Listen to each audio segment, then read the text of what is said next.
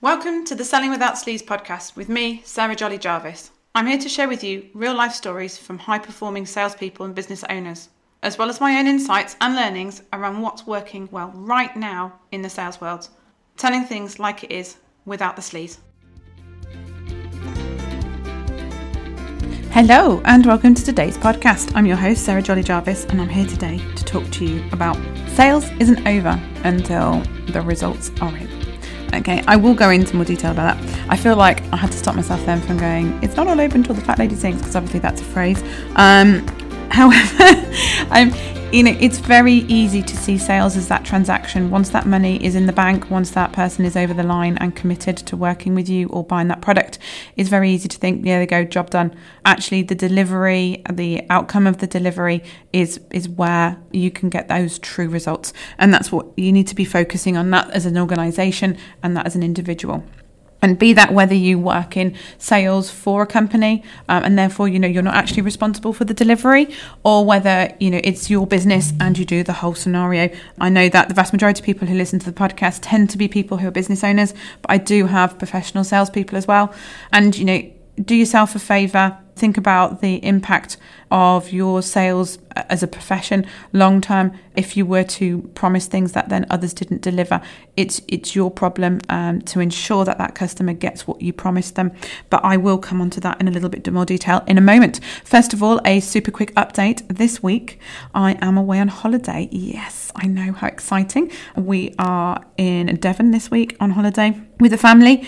I would like to say it would be a total week off work. It absolutely won't be. However, it will be a much reduced shadow of its normal self work week for us both. So probably checking in and doing a maximum a couple of hours a day. At this moment in time, from a Selling Without Sleaze point of view, I'm fortunate. I've got only a couple of clients who've got some really crucial key things going on. For everybody else, they're good. However, there's a lot going on with the funnel, and there's lots of things that, although I can get some of the team to help with, it kind of, I don't want to come back and be in a scenario where decisions haven't quite been made the way I'd want them to, and then we have to undo things, or things haven't progressed as I'd hoped because people haven't been pushing them along as much as I would, because they have other things to do. Everyone is super busy in small organisations. You don't have extra people milling around to cover you when you go on holiday. We are really fortunate to have a team with us now, and so it's not just Martin and I, which is what with both businesses it used to be historically. And that meant that holidays weren't really holidays at all, because you were having to do whatever clients required during those times. Whereas now, at least we have team who are getting up to speed and are really amazing and committed, that we can rely on to do things in our absence. So yes, we will hopefully be away on holiday in the sunshine. Please, British weather, behave and keep up the sunshine so that we can make the most of that time out. So I'm really looking forward to that. This has been pre-recorded by the week before, as I'm sat in doing the podcast in the meeting room. Apparently the internet gone down, and the team are busy pausing people's ads, because websites and landing pages for so many different people, including apparently Amazon. Please send me my sun tent though before anything goes wrong in your system. They even they've gone wrong apparently. So lots going on, but yes, has been pre-recorded. So I'm wanting to talk around sales not being the end point. It isn't over until the results are delivered, because this is something that actually I've been on the receiving end of, talking through with a client their experiences of working with other professionals. But equally, I have seen clients, and I've had to talk with clients over, their focus, and that focus not going off. If you are conscious that, hey, I haven't been giving that person as much airtime, now they are a paying customer, then you can sure bet that paying customer is also feeling that too.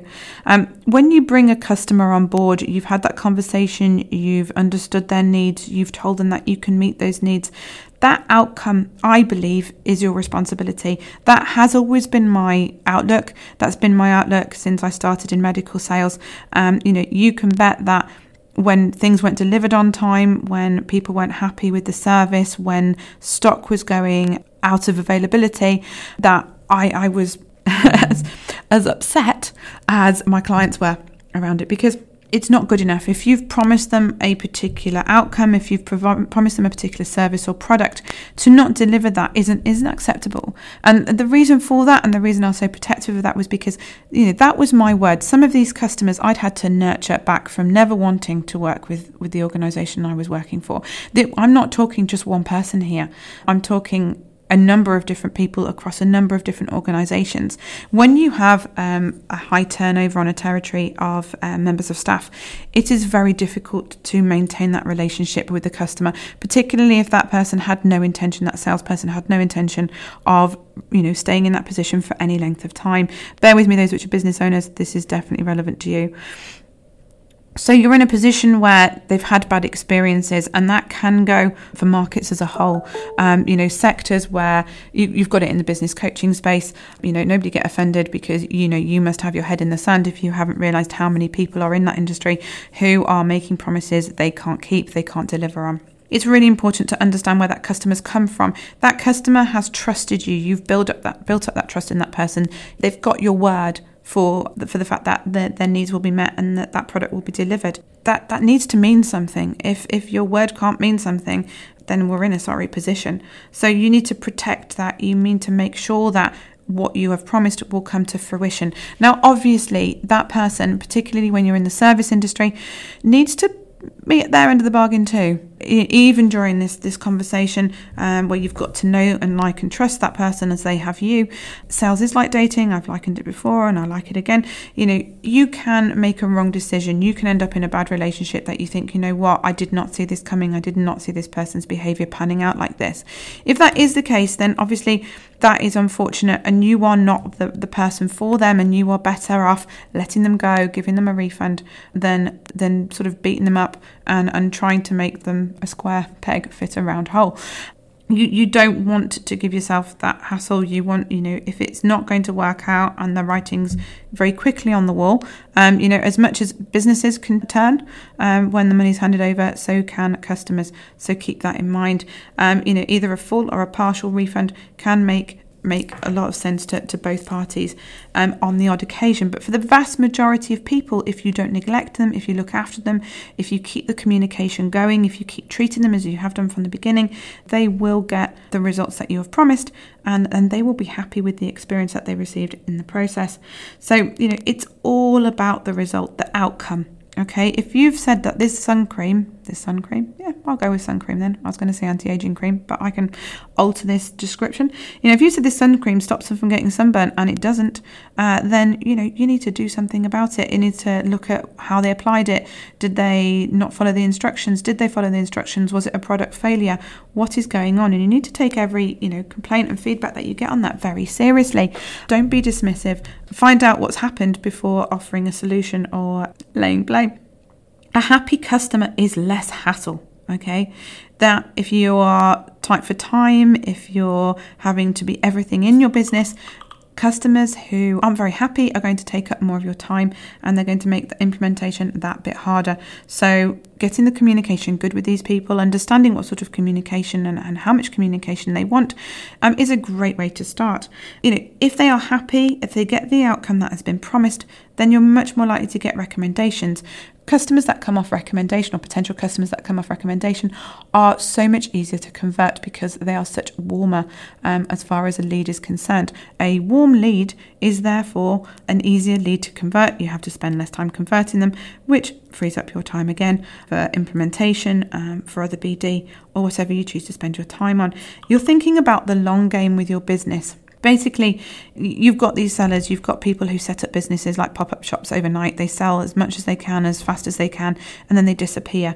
If you have a problem with that product or service, you have very little hope of getting any help with it, any refund, any explanation as to how to use the thing. If you're in there for the long term, if you're in your market, if you're wanting to work with your ideal customers for the long term, then you need to play that long game, and you need to invest in those outcomes with them. You want to make the most of it. Ethically, I think you want to do it anyway, but certainly it's going to hurt you in the long term if that's the motivation you need, to not get those outcomes for those customers. You're going to get refund rates going through the roof, and you're going to get people bad-mouthing you and not being happy. So, bear that in mind. You want that customer to continue to feel important. And actually, you can encourage them. You can even incentivize them to get the results. You need to make it as easy as possible for them. I was doing some training recently, and they were talking around customer experience reps, and they were also talking around customer success representatives they're not selling anything. They are purely there to help that person make the most out of what they've purchased, what they've invested in. And so it's definitely worth keeping in mind. If you can't get that result for them because there's a personality clash, that person isn't committed or whatever, be honest with them. I've had conversations recently with people where I've been like, if you are continuously doubting whether this is the right business for you, I'm not going to be able to help you get the results that you should be able to get if you are fully committed and all in there. Equally, I've dealt with people who have not had respect for myself or the team when it's come to working with me. And so, it's your workplace, it's the person that you're working with. If they don't respect you, do you want to be putting yourself through that scenario? If they're rude, if they're being difficult, if they're being argumentative, if they're not wanting to see solutions, you can help them, you can talk to them, you can put them in the direction of resources that are going to help them to remove that baggage, remove that barrier and see opportunities. But however, if that's not where your experience is, if that's not where your skill set is and you can really help them, then that's going to end up to be quite an awkward scenario. You want the results, and if you're not the right person to get them those results right now, be honest about it. The key thing is you are not a salesperson. You are not about the sale. You are more of an account manager. Okay, you are that person when they come on board is an account. You are a customer experience manager, in that you are taking them through that experience. The sale, once they have made the purchase, is not over. You are aiming at that end result. You are aiming at testimonials. Your currency, yes, you need money, and you definitely want to keep your eye on those numbers and those conversions and everything else. With that individual customer, however, your focus is on getting that testimonial, getting that result. They need to make an exchange of money during that process, but the main focus for that individual is getting them that result and then providing you with a testimonial, because that's what's going to generate even more customers. Think how many customers you can generate from one amazing testimonial. I know that I've got some really decent testimonials. I'm really fortunate, and the amount of customers who I have obtained through those testimonials is untrue. And so, that's what you're aiming for, is one testimonial to create 5 more potential customers for you. Now, each time those 5 more potential customers, you can see it builds up and it builds up and it stacks up, and it makes a really decent pipeline and a really decent customers. If you are attracting the right people because you've got the right case studies and the right testimonials from the right customers. Basically, guys, focus in on the end game, focus in on the testimonial from your ideal customers, and enable that to help you to grow your business. Use the finances that you've obtained during that transaction to keep your business afloat, to grow your business, to get the support and resources in that you need. But don't let that become your end goal, is as soon as that transaction's occurred, I'm really not that fast. The amount of people who I've heard talk about digital products and be like, well, I sell it digitally. It's not my problem if they open it or not. It kind of is, because if you're selling, hundreds of a digital product and people are dropping out before the end, they're not using it, they're not getting the results, they are going to say that, I bought that, it's still sat on the shelf. I bought that, I only got as far as this, it got a bit boring. Is that good marketing for you? A really decent product, what you're aiming for here is for it to sell itself, because one person goes off and tells another 3 people, those 3 people go and tell another 5 people. They're only going to do that if they're happy and they've got the result. So keep that in mind. Without further ado, guys, that's it for this week. Next week, I'm going to be talking around price. Okay, that dreaded subject, but it's around confidence, around pricing, and how you can get confident in your conversations so that you're able to stipulate your price without feeling awkward, without feeling that awful sinking feeling in your stomach, without worrying about how your ideal customer is going to receive that information. So that's it for today, guys. Bye for now. Happy selling. Thanks for listening to the Selling Without Sleaze podcast. If you enjoyed this episode, please head over to iTunes or Stitcher or wherever you're listening from to leave us a review. It's a good way for us to know what you like so we can create more of it.